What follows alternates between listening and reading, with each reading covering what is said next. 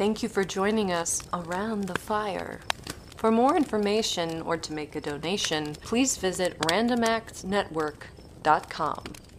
Now, want to hear a scary story?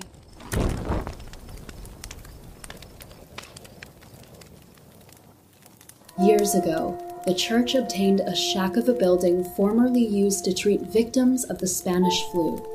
It was known as a cursed site, the place of many tragedies, but the Overlook institution opened under the evil eye of the Mother Superior, Sister Margaret Martin.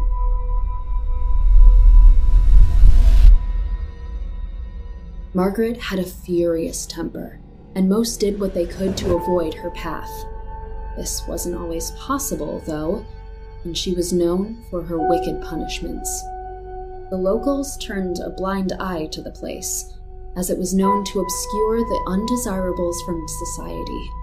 They didn't care to question why most who went in never walked out, because they preferred it that way.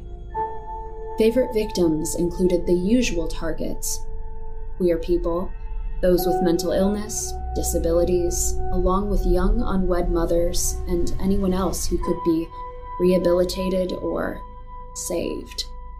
Anyone who didn't fit the perfect society the conservative locals fantasized about. They didn't keep records, or if they did, they were never found. So no one knows how many people died there while Margaret was in charge. But the stories of her demonic deeds have not been forgotten.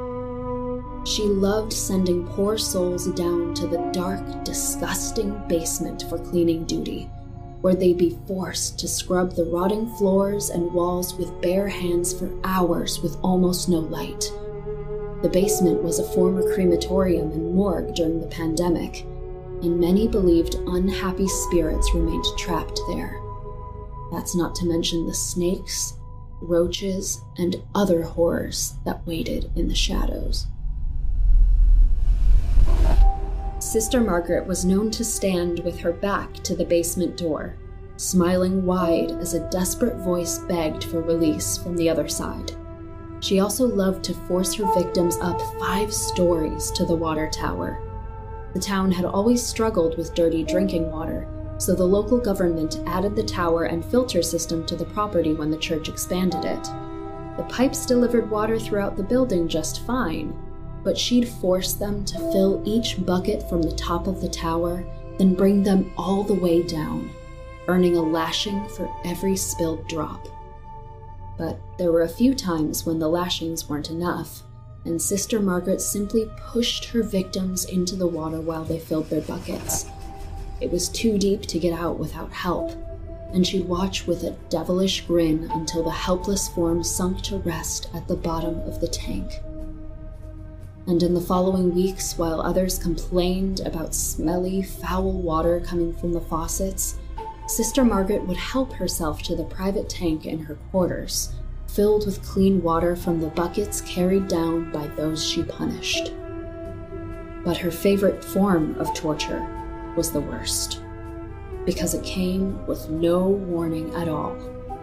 She was always armed with her rosary, with thick, cumbersome beads and a sharp metal cross at the end. And when overtaken with the most violent, evil fury, it was perfect for strangulation, or forcing into her victims' mouths, gagging and choking them until they stopped breathing. The others who worked at the facility knew of her actions, but were powerless and feared becoming victims themselves.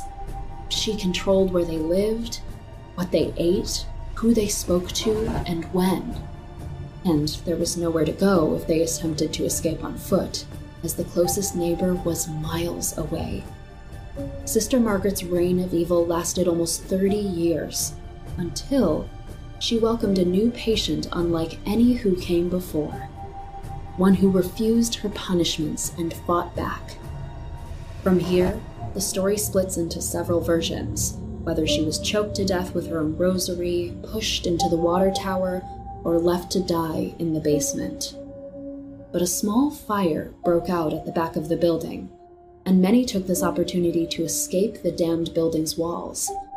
When authorities arrived, they were horrified by the conditions inside, and the institution was immediately shuttered. But Sister Margaret was nowhere to be found. They searched for weeks, but never found a clue, and eventually called it off, insisting to the public that she died in the fire, and doing everything they could to downplay the rumors of poisoned water and torturous acts. In 1952, a cosmetics company converted the building into a factory, but Margaret's shadow never left. Rumors spread that she was a demon in disguise, one who remained close, ready to punish anyone who dared speak ill of her. Others insisted she was simply an evil person in a position of power, who did horrible things because nobody stopped her.